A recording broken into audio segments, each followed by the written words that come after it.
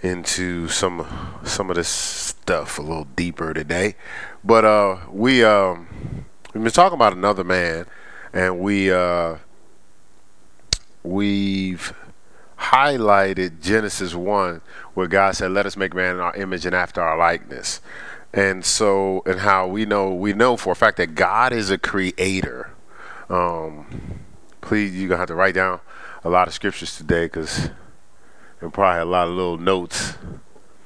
But God is a creator, and He's designed us to be a creator. So, not when we talk about being changed into another man or another male and female. Again, man covers both male and female. In the beginning, God created man, male and female created He them.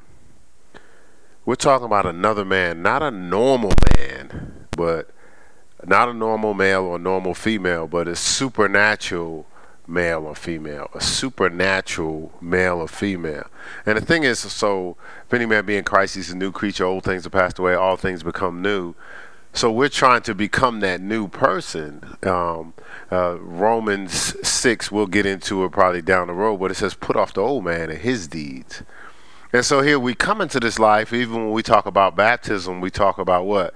So we're trying to get rid of this old guy, that tries to creep up. My former pastor used to call him, he's like the Terminator. You know how the Terminator would take the Terminator out in the movie, but then he would always resurrect. Something would happen, he would resurrect. And I think that's what happens with us. It's you think that old man is gone, and I'm gonna get into it a little bit, but I know Pastor Mel coming up with her teaching. She has just teaching on just what happens in your DNA, in your cells, and your cell memories, like all your body, when it goes through stuff or when it experiences stuff, positive or negative, it houses those memories. So they've studied out that even in transplants, a person may get a transplant and they were a calm person. They liked, this particular case, the person liked blue and green. But after the transplant, they liked oranges and reds. And they were aggressive, where they never was aggressive before. But they when they studied it out, they realized that was in the person that they got the transplant from. So it was in their cells. And so, again, I'm not trying to get scientific, because I'm going to line it up with the word. We probably don't realize how much is deep rooted in us. So we go through things like why all of a sudden you're a faithful person, you do anything for a church. Then you go through something and you go into the next church, and without you even telling yourself, sometimes you're guarded, or you do less, or you're not as faithful. Where something in your core is still affected by what's happened in your last situation.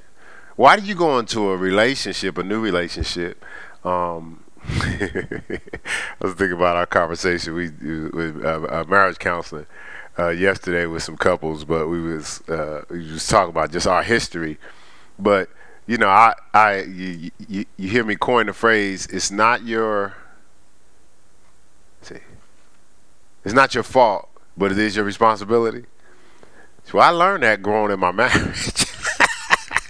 I got into the relationship. I was like, I didn't do it. I had nothing to do with this. But it was my responsibility to pour the love that was necessary to help my wife heal. And I didn't know that going in. I just figured if I ain't do it, then don't hold me accountable for it. Like, why am I punishing for them?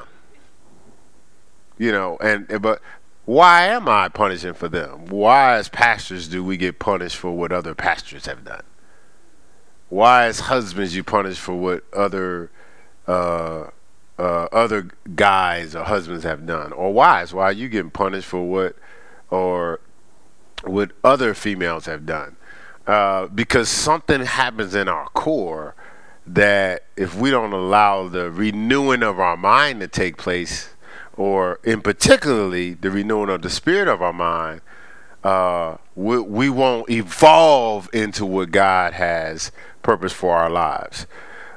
We talked about this last week, and before we leave out of here, how last week we talked about intentions aren't manifestations. So you know how you say, well, I have good intentions. So a person says, my bad.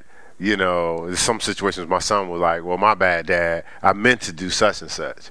Well, I still don't get the benefit of what I desired. If I tell my wife I intended to love you, I still don't get she don't get the benefits of love. She just gets almost like a, you know, I meant to. Like, you know, like an honorable mention, you know, like I meant to. And I think that only goes but so far in our lives. Like when we tell God, I really meant to love you, God. But God is a little different. He goes by what we're actually doing, what's manifest. So we said that we live our lives through the view. We live our lives through the view of intentions. People live in our lives through our results. So we live our lives, most of us live our lives through the view of what we intend to do.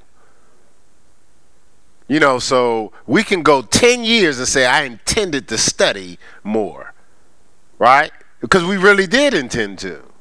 But we'll give ourselves a pass because I really meant to do that. And I keep saying I'm a be on time. And 15 years can go by and you're not on time. You've never been on time. But you say to yourself, man, I meant to get there. And you good. People live in our lives through the results. I played for a team, a college basketball team, and my intent was to pass the ball so we could score. But my coach is training, I was just thinking about him this week. My coach was you had to throw a bounce pass. So I had to come down, had to throw a bounce pass. But one day we're in the game, I come down and I throw a pass like this because it looks cute. The crowd, everybody's going wild. And so we looking at game film, same thing take place. I come down, throw the pass, guy catch the ball, dunks it. My boys in it, we all in the game room, film room. Boys like, wow, King. Coach like, stop. He stopped the tape. Bradley, what should that have been? Bounce pass, coach. Bounce pass, coach. I'll be in the game. Come down, throw a pass, we score. He be, Bradley! This is the signal for bounce pass. Fake up, throw the bounce pass. So I'll be looking on the sideline.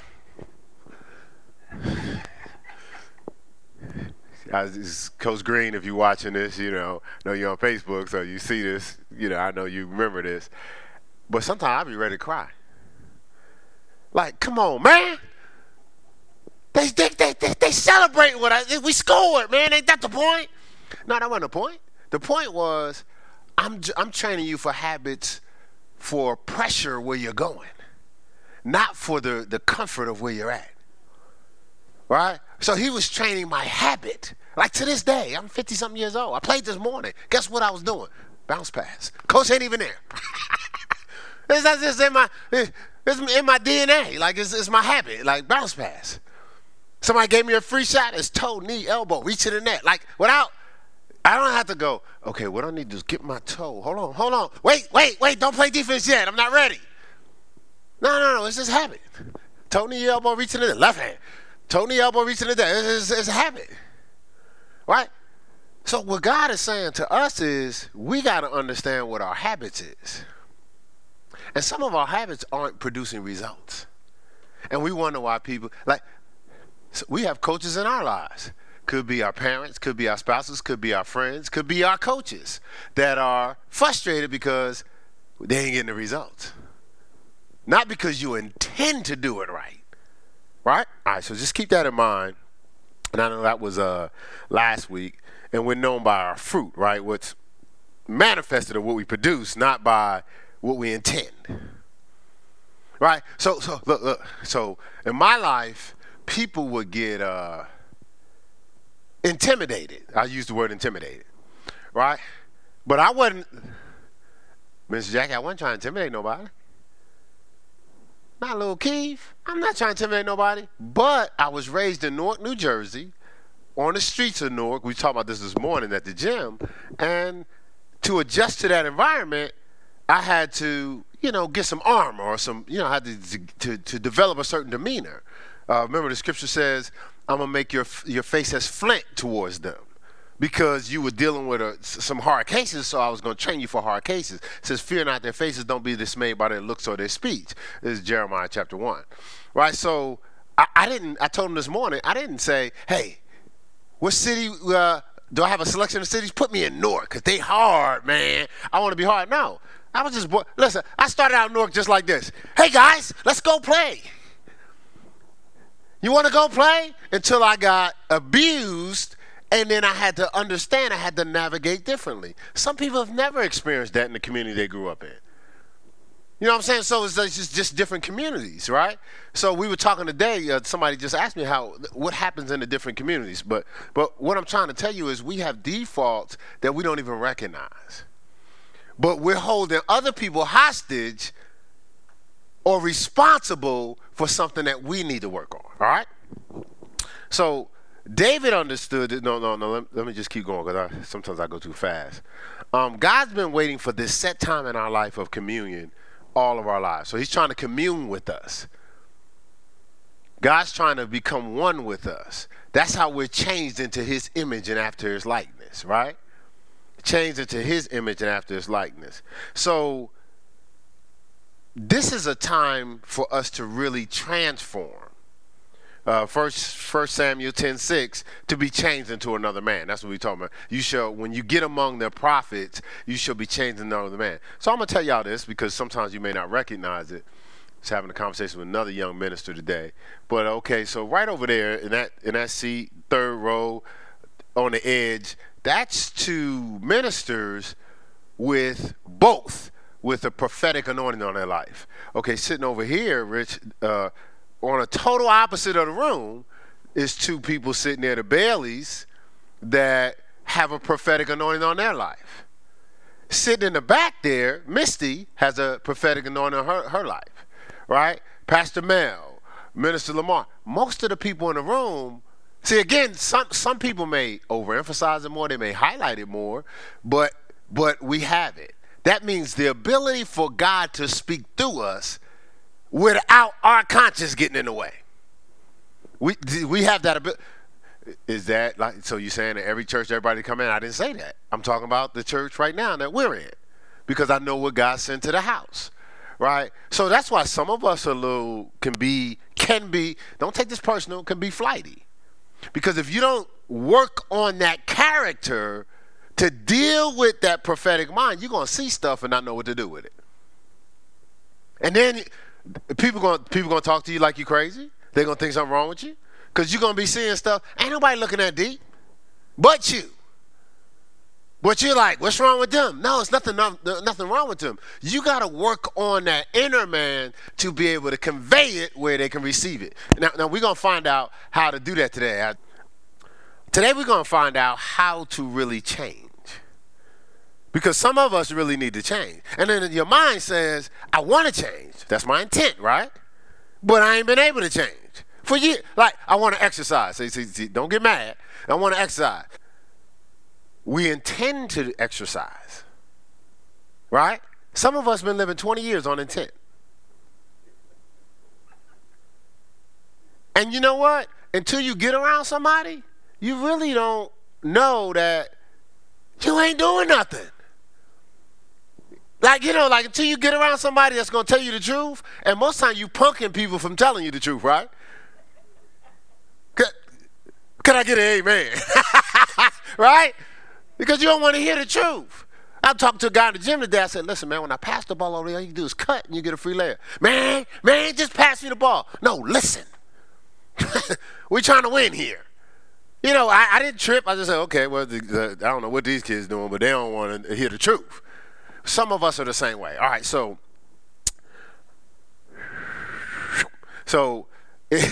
it's time we become new. If any man be in Christ, he's a new creature. Old things are passed away. All things become new. 2 Corinthians 5:17. That's review from last week. But look at this. Let's go to Philippians 1. Philippians 1. And I have so much stuff, and I believe the Holy Spirit will be able to get it to us today. All right, so Philippians 1. So we know we need to, God's trying to make us into another man. Because we messing stuff up. We struggling with our grades and we geniuses because we can't stay focused. We in the gym. I mean, we at school thinking about the field when we supposed to be on the field thinking about the field and in school thinking about school. I used to tell my son, I said, son, now when you go to school today, I don't want you to think about basketball. Don't be thinking about no moves or nothing like that. You had a good game yesterday. School's for school. Right? Because how did I know that, Mr. Sammy? Because I used to be tempted to do it. Sitting in the class, I'm supposed to be getting calculus, and I'm like, man, that was a sweet move I made. Like, so I'm all in my game when I should be in class. So am I stupid? No. But what's my grades going to show? It's going to look like I'm stupid because I wasn't paying attention. Right? Okay, all right. But there's a way we can change. It's not over. There's a way we can change. Am I not anointed? Am I not gifted? Should I not be traveling around the world? Yes, you should. But the results is you ain't going nowhere. You ain't traveling around the world. You're not in demand. Why? Because we need to change. Not because we're not gifted. See, I know I'm gifted. Okay, I'm going to clear it up. You are. Now that we got that out of the way, let's prepare ourselves to be used. We good? All right, so Philippians 1:6, so we not need to change. So the scripture says this, be confident. Where am I? Where is 6? Okay, be confident in this very thing that he that's begun a good work where? In you will perform it until the day of Christ Jesus. So something is taking place on the inside. Something has begun on the inside of us. There's something happening in there, right? It says, be confident he'll be able to perform it. But that means I'm still yielding to him, right? I'm allowing him to finish his work. What happens is we start to grab hold of it, right? And then let's go here, Philippians 2.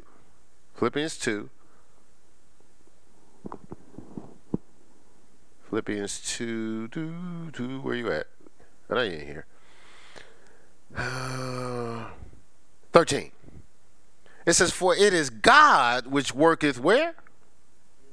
In you, both to will and to do his good pleasure. So remove God. We have the will, but we ain't doing the to do, right? Right? But it says it's God that worketh in you to will and to do. So it's not just intent, it's manifestation. Right? So remove God.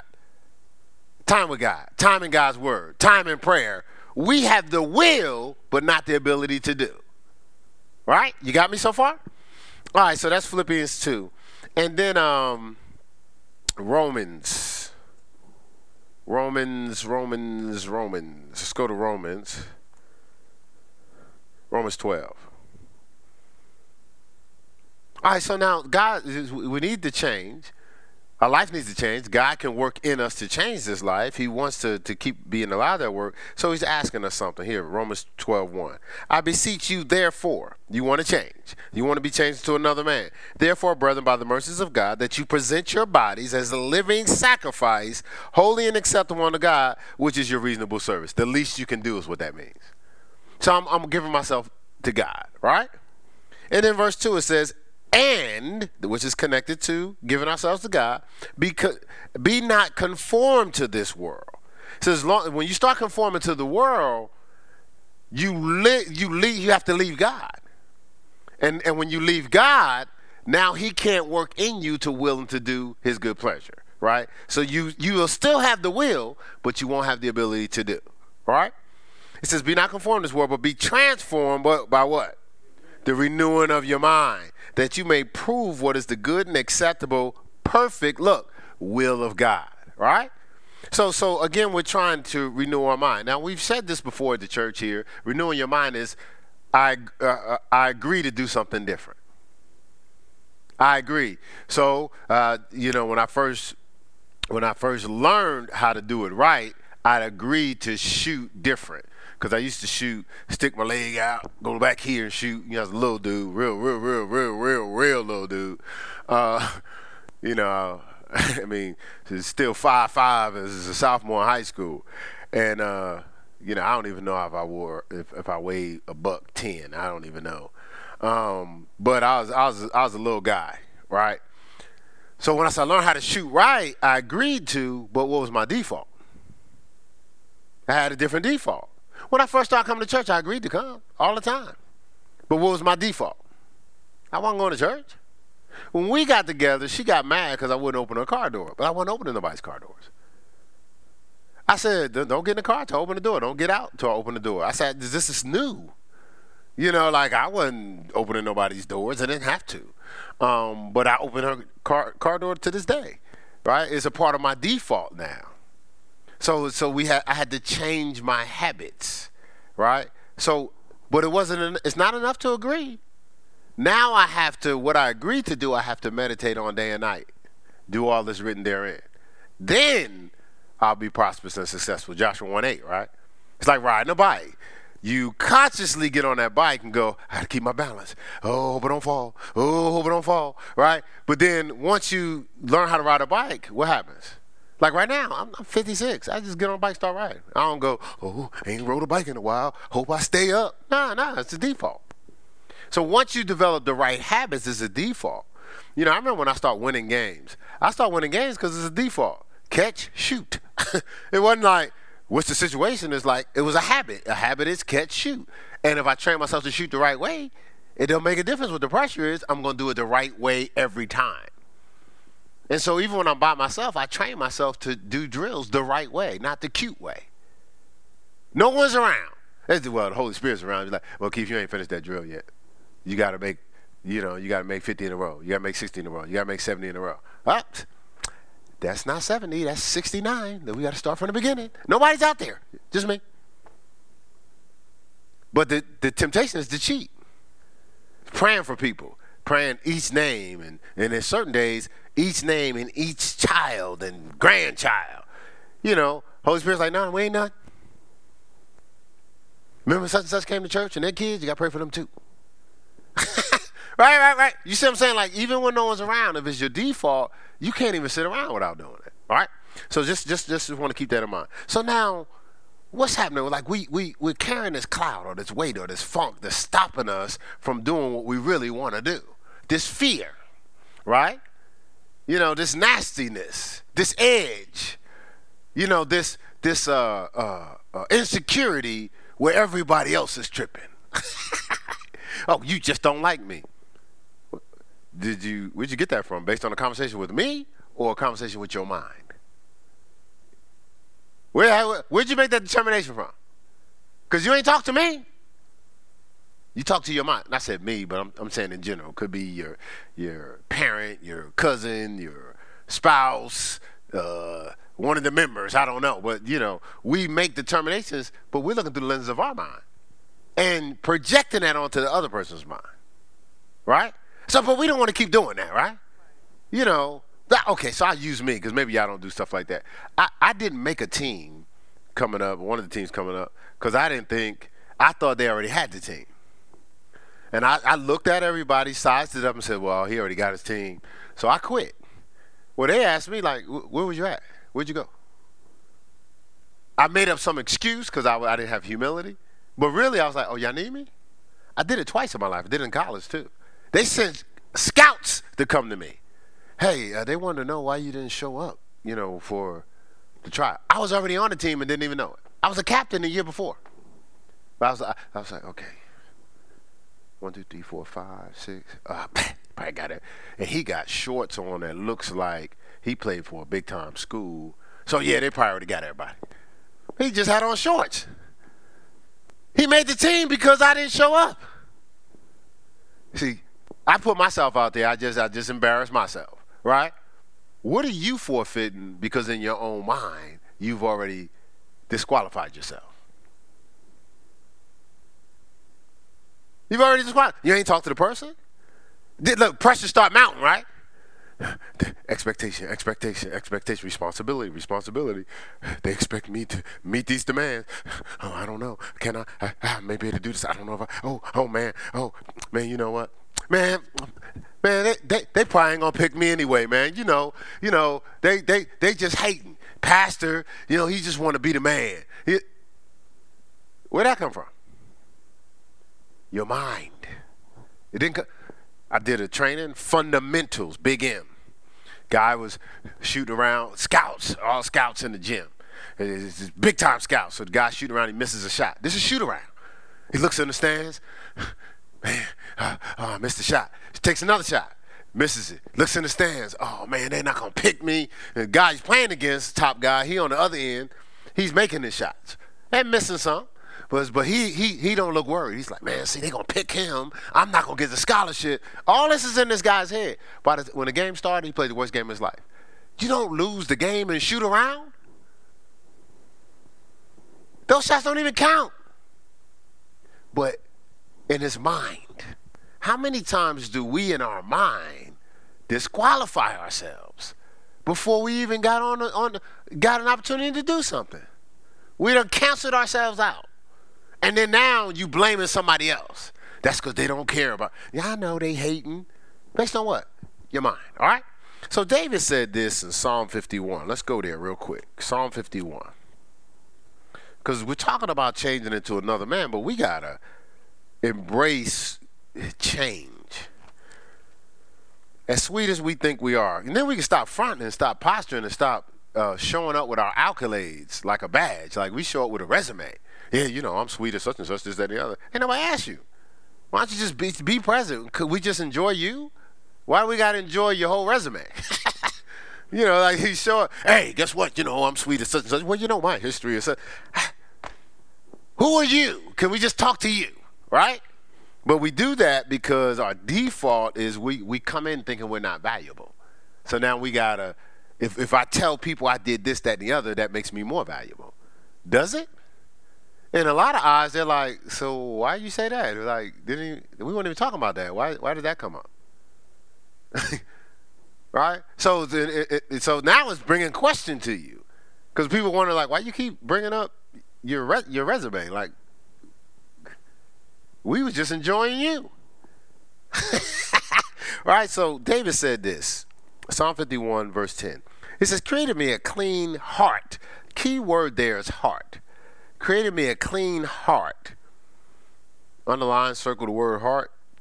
If it's not already underlined like it is in my Bible. Oh God, and look, and renew a right spirit within me. So you can have a spirit within you, but it might not be right. Right? So now what we're trying to do, we're trying to establish an intimate relationship with God, a communion with God. Because that's how we change to his image day by day. We're being submerged by him. Right? We're trying to be as one with him, right? As he's one with Christ. We're trying to bury ourselves with him and be resurrected by him. So drop down here to verse 17. So to establish an intimate relationship with God, we'll have to break off that old man and be still and allow the cut or the brokenness to release the new man. Right? We gotta get rid of that old man. That's what's in the way. So God is trying to commune with you, make a connection with you, but there's a outer shell that's restricting the communion or the connection. You feel me?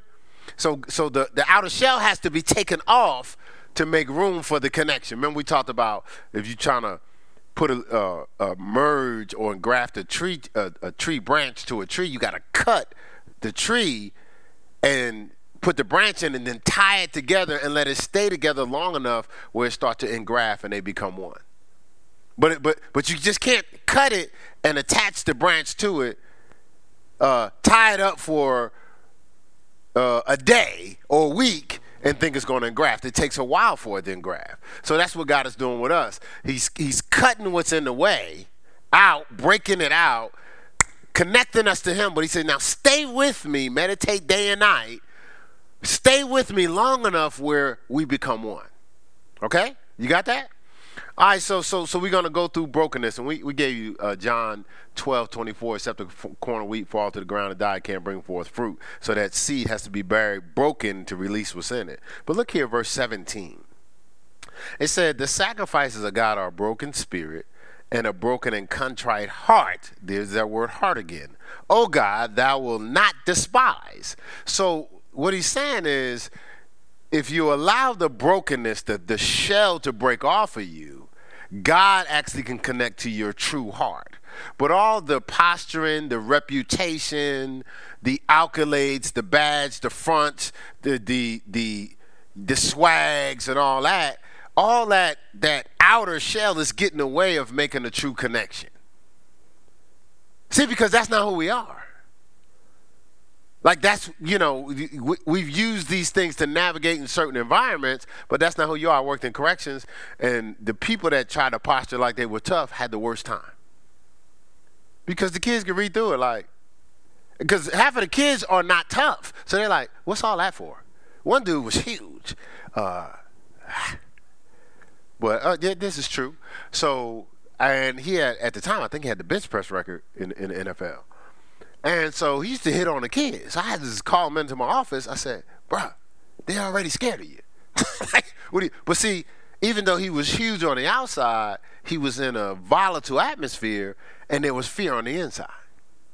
So he thought he had to get them before they got him. But all he had to do was be himself. I was much smaller than him, and I had no problems because I was genuine, not fronting. And trust me, your front is it's almost like a stink, like Pigpen that goes out before you. Your posturing, your accolades, is like, could we just deal with you? Say that you should know the truth, and the truth shall make you free. The genuine you will impact lives across the world. The front in you impact a small number of people that can't see beyond your front. That like what we talked about in Darren Stones are like hype men and sweet talking women. Yeah. I mean, you got people that'll go for that, but not people aren't genuinely genuinely impacted by that. So the broken down with a sorrow for sin and humility that are thoroughly remorseful. That's what a broken and contrite heart is. Those are the people that God can't despise. He loves that. Because you're being genuine. David was like, man, I need to change some things. And this is the interesting thing. We're talking about, remember, we're talking about changes. So some of us have been in bondage to some things. Fear, insecurity, pride, arrogance, selfishness.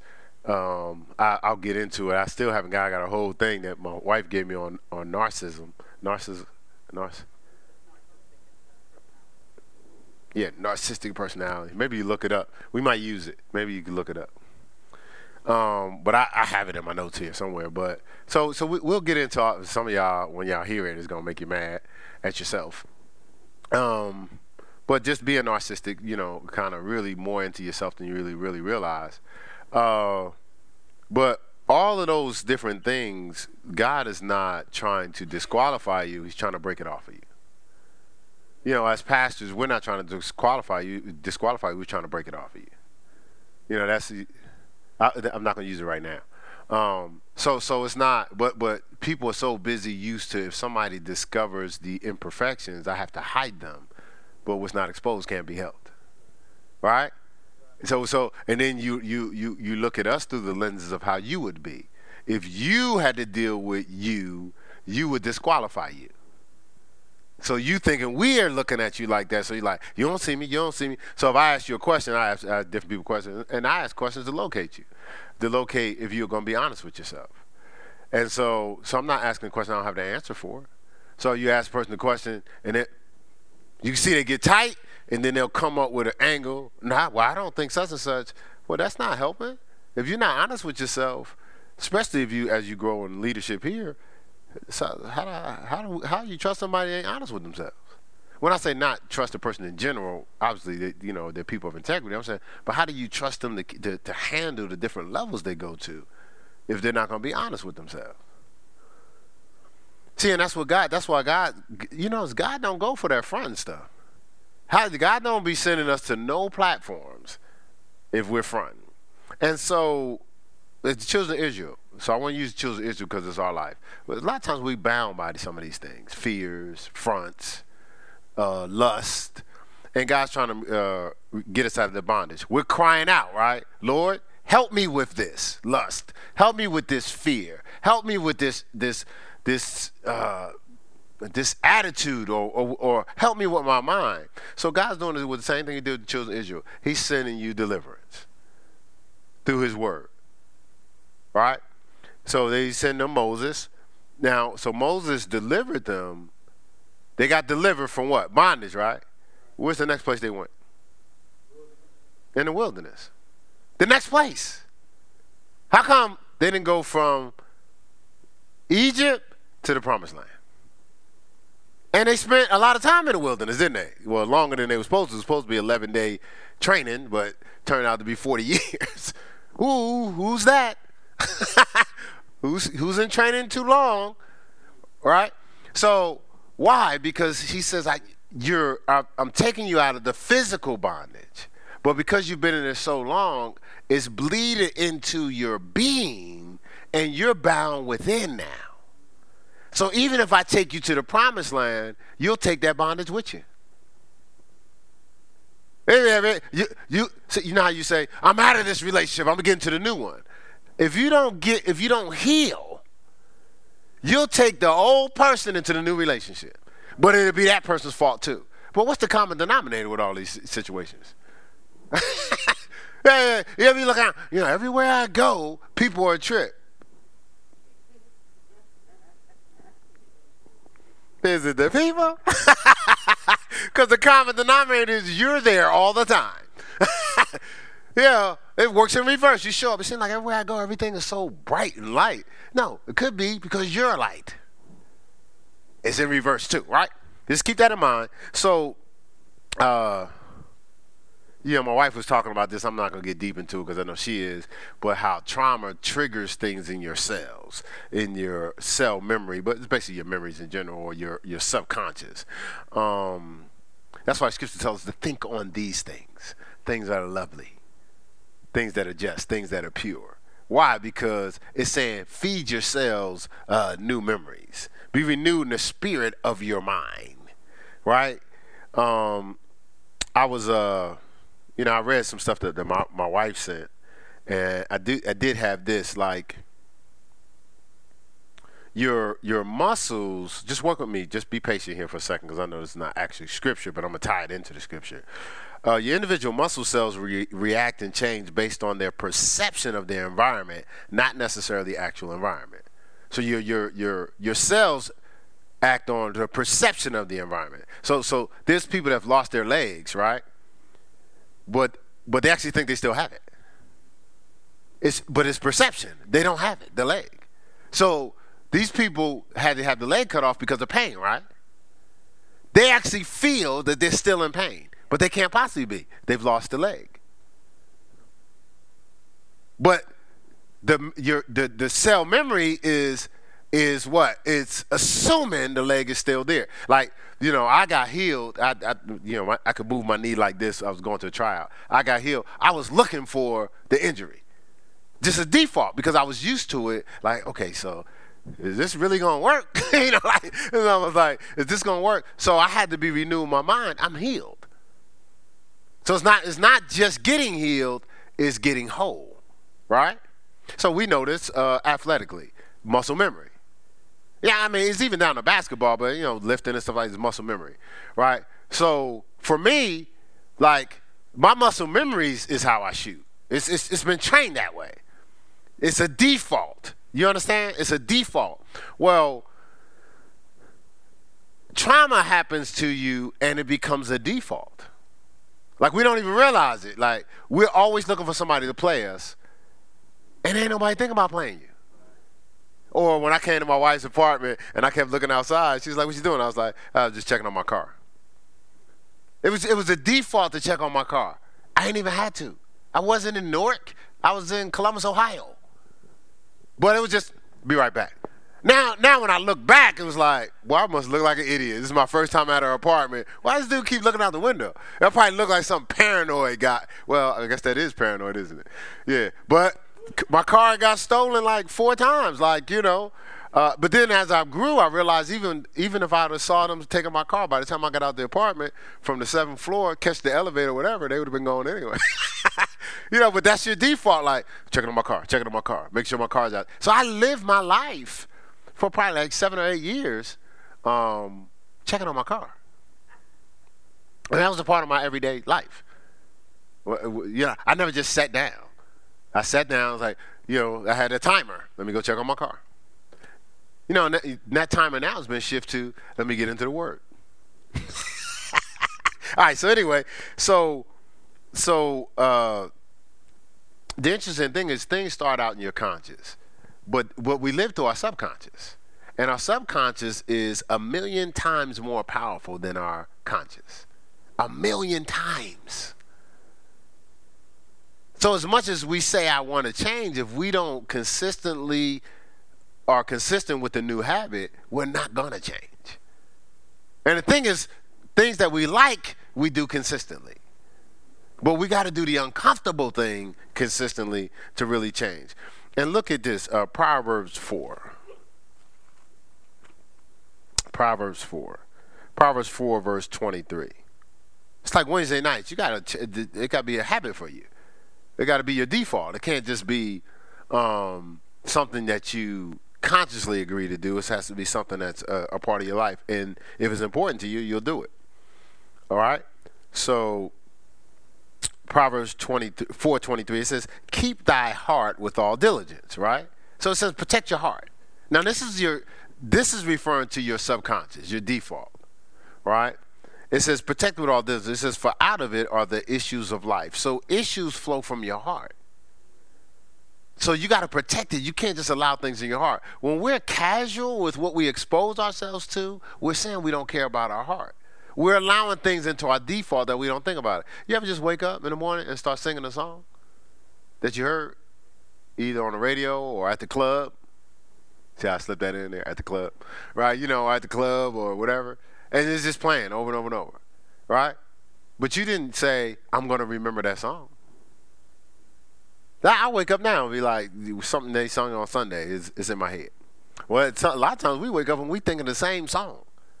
It's in our default. We've breathed it in. And so if your heart is so important, you have to go deep to change. You got to change at the core, not just on the surface, not just in your mind. See, but we go, I don't feel like changing. Exactly. You wouldn't feel like changing because that's not your default. You listen, exercising got nothing to do with how you feel. You ain't gonna feel. I didn't feel like running those hills last night. I didn't feel like getting up early in the morning to play basketball. I didn't feel like it. It has nothing to do with feeling. It has something to do with training. You see what I'm saying? But we operate based on feeling. But so you have to realize your mind, feelings are up in your mind. Remember we just said somebody could lose their leg and feel like it's still there. It ain't there though. Yeah, your feelings are to play tricks on you. Okay, all right. So I see that's going over real well. Hebrews 4. All right, so somebody asked me this question yesterday, and they was like, okay, yeah, I really need to change these things. Might have been in our counseling. And I just want to know, like, so how do you get to the core? How do you change things? Well, ultimately, you change things at the root, and you want to cleanse out the old to make room for the new. Well, the Bible says in John 15:3, you're clean through the word. So the more words you take in, it cleanses out the things that are really like kryptonite. And a lot of the kryptonite is God's not first, God's not valuable, God's not loved. God's not first, God's not valuable, God's not loved by you. Yeah, it's a conditional relationship with God. You do this, I love you. But he laid down and he sent his son to die for you. You didn't do nothing to deserve it. It says we love God because he first loved us. And if he didn't give us nothing, he gave us the opportunity for eternal life. He may have not given us all the things the world says will make us special, but he gave us everything that we needed to be fulfilled for eternity. Right? All right, so John 15, you cleanse through the word, right? And then Psalms 119, verse 130, it says, the interest of the word bringeth light. It gives understanding to the simple, right? You know, so a lot of times if you're funky in your thinking, the word cleanses the funk. Like you start to see, you almost feel like a genius. You know, Psalm 119, 130. So that word cleanses our minds. It gives us better understanding. It helps us to see clearer. Through the word you get understanding. You have more understanding than your ancients, your enemies, and even your teachers. So Psalm 119, 98 through 101. All right, so we know this word comes in, it brings light. It chases out the darkness. It says darkness can't master light in John 1:5. All right, we also know the word cleanses us. We also know if we meditate on the word day and night and do all that's written therein, we'll be successful and prosperous because we're meditating. We're creating new habits, right? Joshua 1:8, right? So God knew that we were going to be conformed to the world and have old habits. He gave us the tools to develop new habits, right? So let's look here, Hebrews 4. I think I told you Hebrews 4 already, but I haven't gotten there. Hebrews 4. So interesting. The word is very powerful. Minister Jackie was talking about this on Sunday. How it's the truth, right? What that we shall know, be intimate with the truth, and that's what makes us free. That's what frees us, right? Frees us from all these bondage because we're intimate with the word, not just casual with the word. But look here at what happens, what that word does. Verse 12. It says the word is quick, and that word quick, Hebrews 4:12, means makes alive. So it awakens things. They were talking about when I was reading something Pastor Mel gave me on your cells. They were saying they was wondering why the cells were atrophy. Like when the muscles just stop moving and stuff. It says because it perceives it's not needed. It's perceiving. For lack of use, it's perceiving, I don't have to continue to grow and to function. But it's a perception, right? So the interesting thing is, but the word is quick. The word awakens things that's been dead in you. Will, memory, confidence, discipline. Because these things are in our DNA. We just ain't used them. Think about it. Look at how much you work so you don't look embarrassed. You will cut people, offend people, dog people out so you're not embarrassed. That's a lot of work. Right? You put in the work, it's just your discipline is protecting yourself against looking bad. So why don't you shift the discipline into the word, right? So the word is quick, right? Makes alive. And powerful, sharper than a two-edged sword. Look, piercing even and dividing asunder on the inner man of the soul and the spirit, the joints and the marrow. Look, and is a discerner of the thoughts and intents of the heart. That word heart again. So it actually, when you get around the word, see, a lot of times we want to change. We're only going to go but so deep in the change if we have to change ourselves.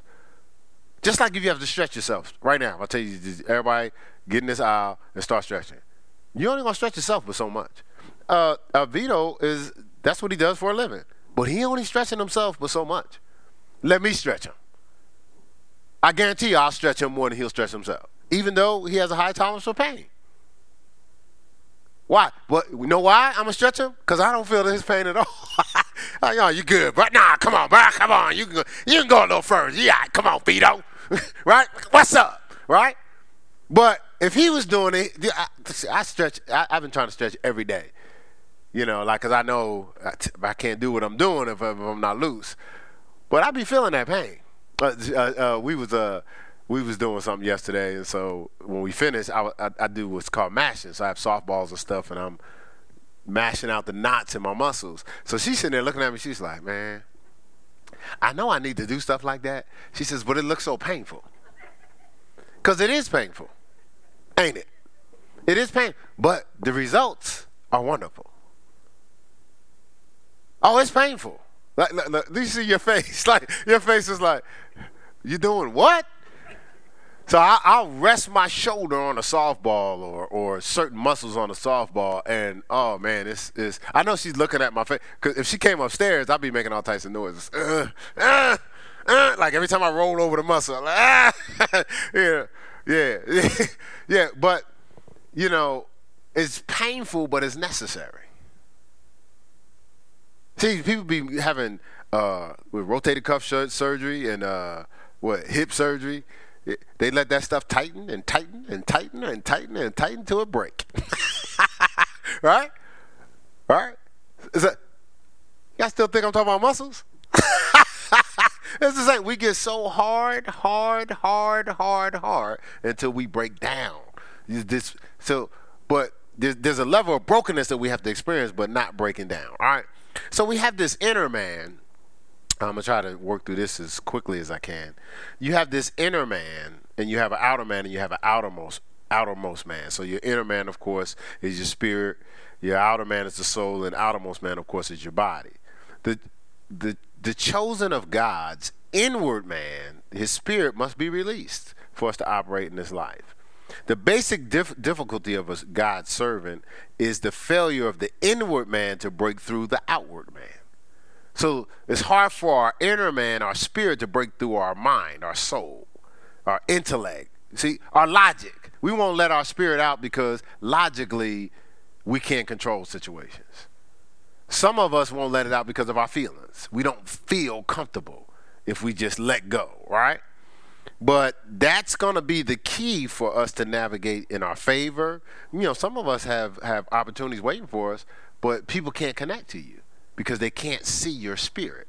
All they see is your outer shell, and it's not welcoming.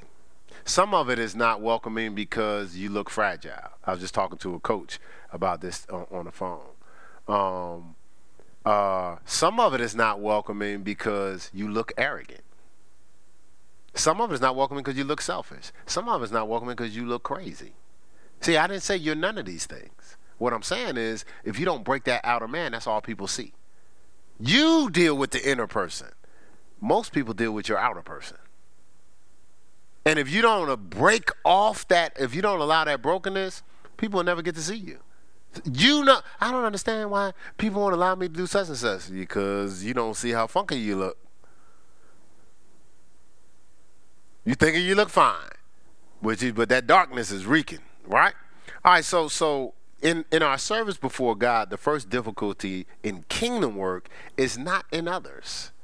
The first difficulty to operate in the kingdom, to do anything in the kingdom of God, is not in others, it's in ourselves. That's the first difficulty is in ourselves. When the inward man is released, both unbelievers and Christians will be blessed. People can receive what God is pouring through you because it's coming directly from God through you to them. Right now it's being intercepted. It's being intercepted by your flesh, intercepted by your feelings, intercepted by your intellect, intercepted by your arrogance, intercepted by your insecurity. And everybody's insecurity is different. Some people's insecurity is, don't nobody love me. Some people's insecurity is, look what I did. Hey, I did that. Look what I did. You know what I'm saying? So it stops people from being able to absorb all of God. See, I must decrease so he can increase, John 3:30. It's not, people don't need to see us at all. They need to see God. But we're like, yo, Sister Jack, you saw what I just did, right? You see me, right? That's where I blew it. Right there. Because they ain't supposed to see me. They supposed to experience God, right? All right, so we have to ask ourselves, what are we after? What are we putting all our efforts in? Mr. Sammy said they pressed to be here. They just got in town from Tennessee, so they pressed. So I grabbed them. I said, well, give me some of that press anointing, right? But what I was in my inner man, what I was thinking about is what is he after by pressing to come to church, just coming in from Tennessee? Yeah, I think y'all went back and forth since Sunday, right? Something like that. So, and then why you pressed to come from Tennessee? You live 45 minutes away, and you press to be here at night. Some of us live 5-10 minutes away and don't do that. You after something, ain't you? Yeah, see, that's what are you after? Because I know some of y'all go, man, that's the church, man. It's just so far away. Yeah, but you be traveling all over town to work deals and clients and hustles and sales and all types of stuff. You can't get to this mall. You didn't travel to a mall you ain't never been to. You be down there in Gaffney somewhere trying to get stuff, right? You go to Gaffney for the sale, but you can't come to church. I got some of y'all. Yeah. Oh, yeah, I do like going to the Gaffney Mall. Right? I mean, y'all is understandable. It's like right down the way from y'all. You know, but some of y'all could just Gaffney and every place else. Right? Where you from? Greenville. You traveling to Greenville. I gotta get those shoes from what's it? Is it Duckett? Is that your cousin? Yeah. Yeah, I got y'all. All right, so what are you after? Romans 8. Let's go to Romans 8. Some of y'all was up all night watching the game, but be running out of church. First of all, the game started at 7 or 8 o'clock, and you know, they went to overtime. You a West Coast guy, so OKC they playing late. Some of y'all are that, but we run out of church. Game take 3-4 hours. Like you stand up, not getting no sleep, going to the movies, and they're 2-3 hours in the movies, and they ain't all that good. But we run out of church. Something's up with our minds. All right, so Romans 8. What are you after? Romans 8. We'll do 5. It says, "For they that are after the flesh, 4, that the righteousness of the law might be fulfilled in us, who walk not after the flesh, but after the Spirit.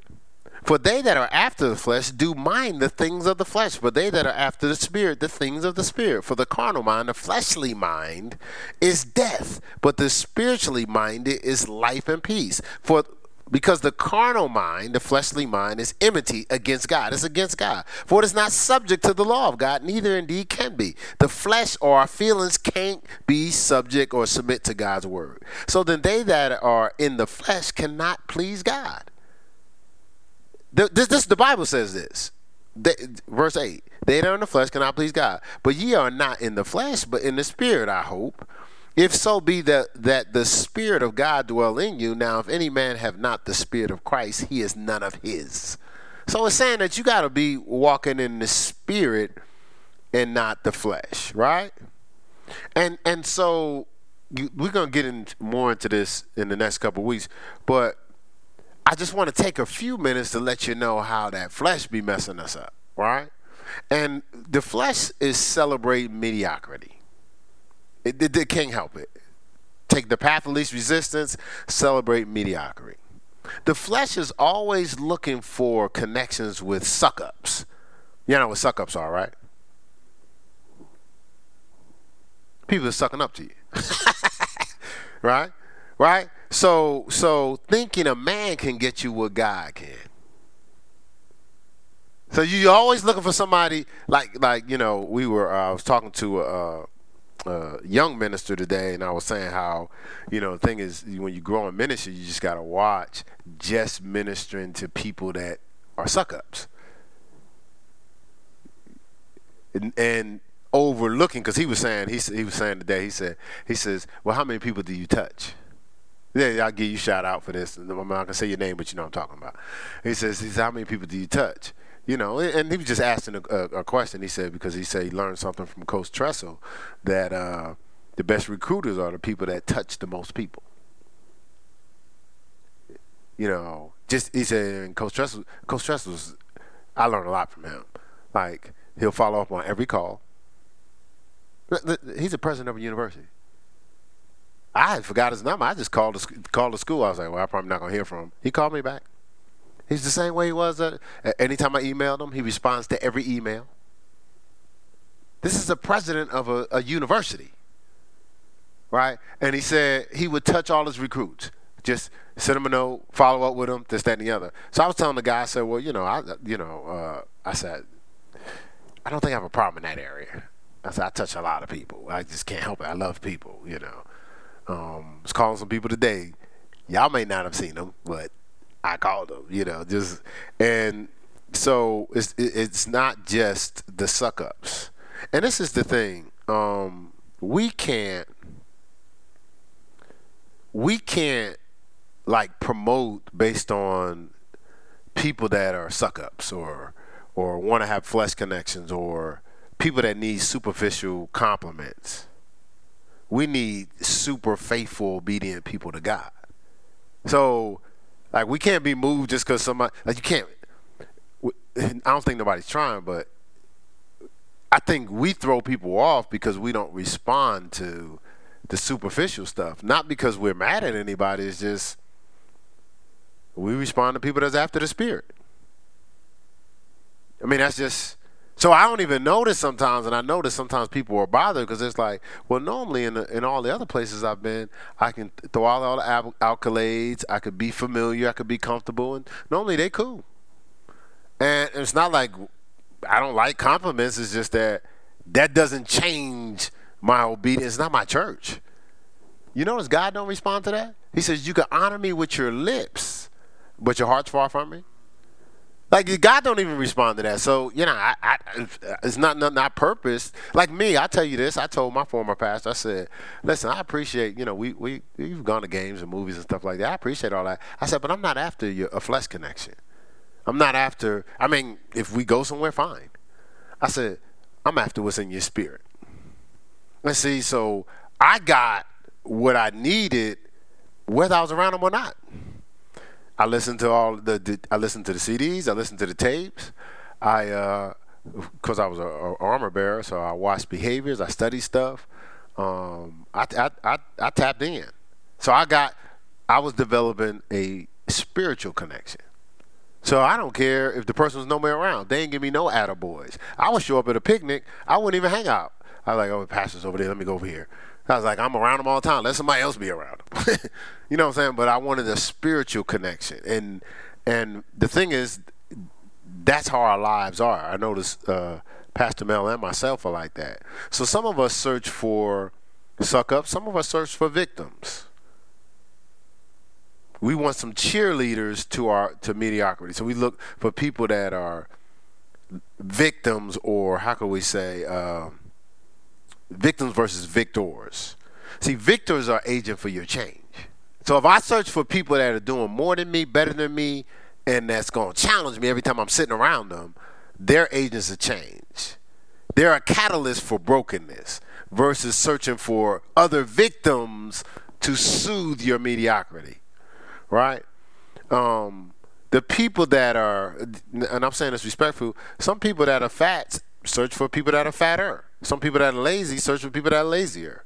Hustlers search for more people that are hustling. Anything but a challenge. If you got something you complain about, you search for other people's going to complain too, to soothe you, not challenge you. And so we have to watch that, because that's dangerous. That's trying to get familiar, or that's I'm in search of someone seemingly worse off than me as opposed to people better than me. And that's dangerous. You know, that's dangerous because we're not going to grow. And we're not going to be broken.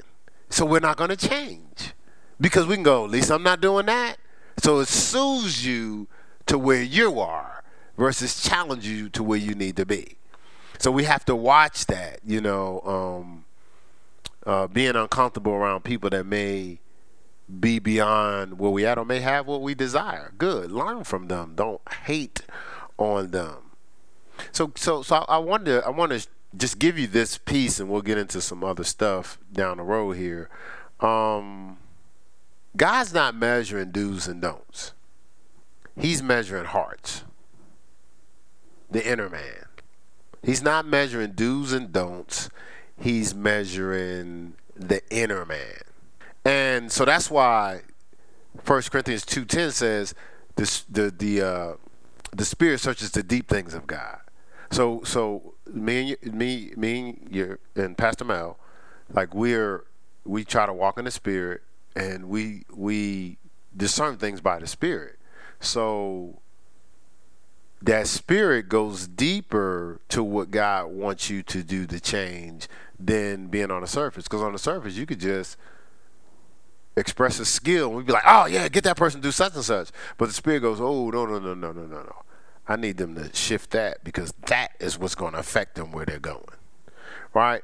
So it's just not about do's and don'ts. And a lot of times, if you watch as we grow, you may see somebody doing something. You go, well, how come they got them doing that?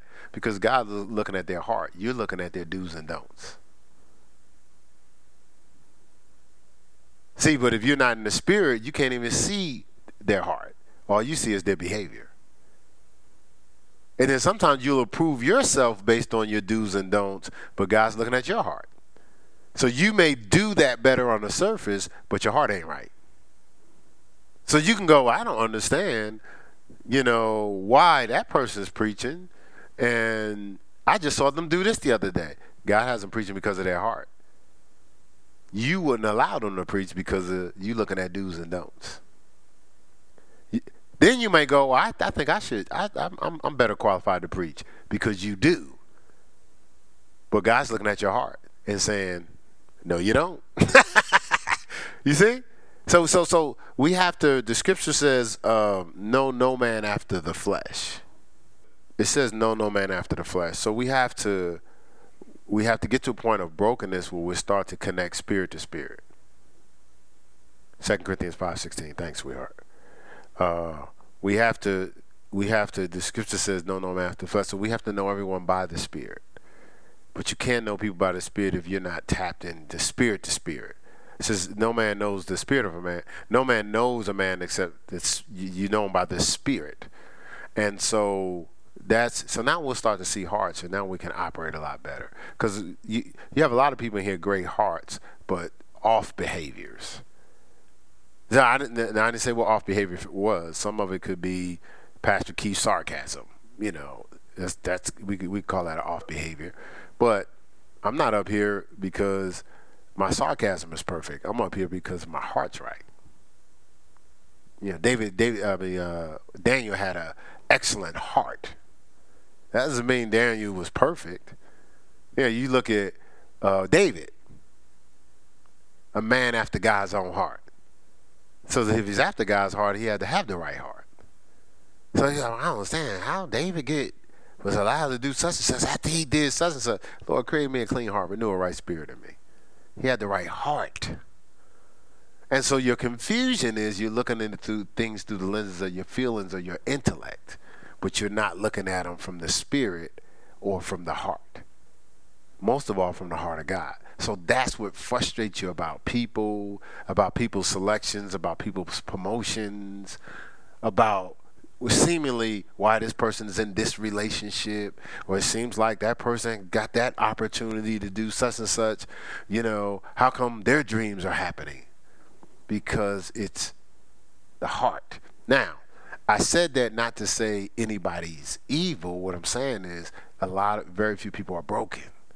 So that the brokenness breaks off of what's actually contaminating your heart and not allowing your spirit to be released. And once your spirit is released, it connects to the things of God, the favor of God, the opportunities of God. We're working too hard for stuff that we're just supposed to receive. And what attracts what you're believing for is the heart that God gave you. No. I didn't say the heart that you're operating in. The heart that God gave you. And so He's trying to break off some stuff. So don't allow the brokenness. Allow the circumcision. Be still and know that I'm God. And now you don't have to front. We walk around and start talking about stuff. We ain't even did nothing. I said we. A lot of times we you ever do your resume and you was the janitor and it's like environmental specialist, right? You've had your stats. What I do, such and such. I was the chief operating administrator over word comprehension, otherwise interpreted as a secretary, right? But that's not because something's wrong with being a secretary. What it is like we think our value is based on our titles and our accolades and all that. Something's up with our heart. When we push ourselves into positions and orchestrate ourselves to do stuff so we could be seen, something's in our heart off. Because even though we get to be seen that time, I was telling somebody earlier, it's not anointed. Like, it's not anointed. It may be motivational, but it's not piercing people's hearts because your shell is in the way. So I'm not saying you won't inspire people, you won't experience success, but it doesn't. Listen, I know people, and I'm not saying this because of my wife, but I'm just gonna use her. Like, I've seen her so many times changing the atmosphere, like literally, and it's be without warning. I'm talking about a funeral. Like, this is years ago, like ages ago. You know, I'd be going places and they need somebody to sing.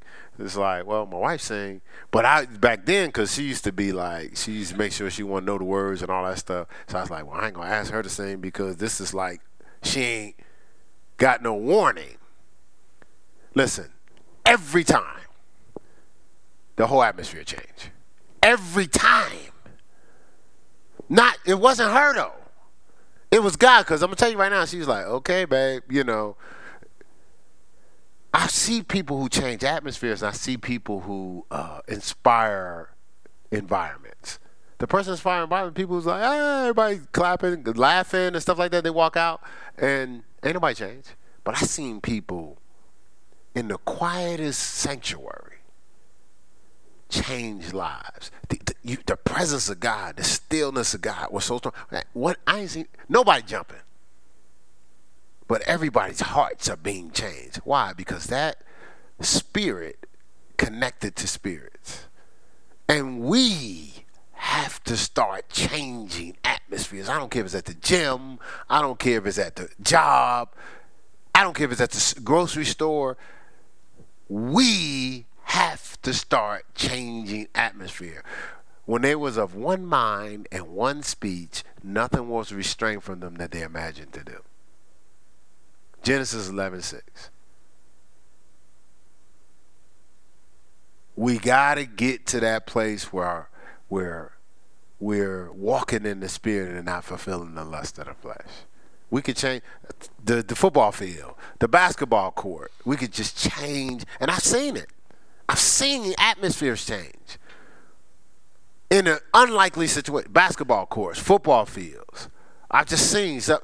And you looking out there, you're like, what in the world is happening out here? Like, keeping it real, UMBC. That whole atmosphere was changed last year. This guy, he's a member of the church, Bryce. They was playing the number one team. I was sitting there. The whole atmosphere changed. That wasn't even supposed to happen.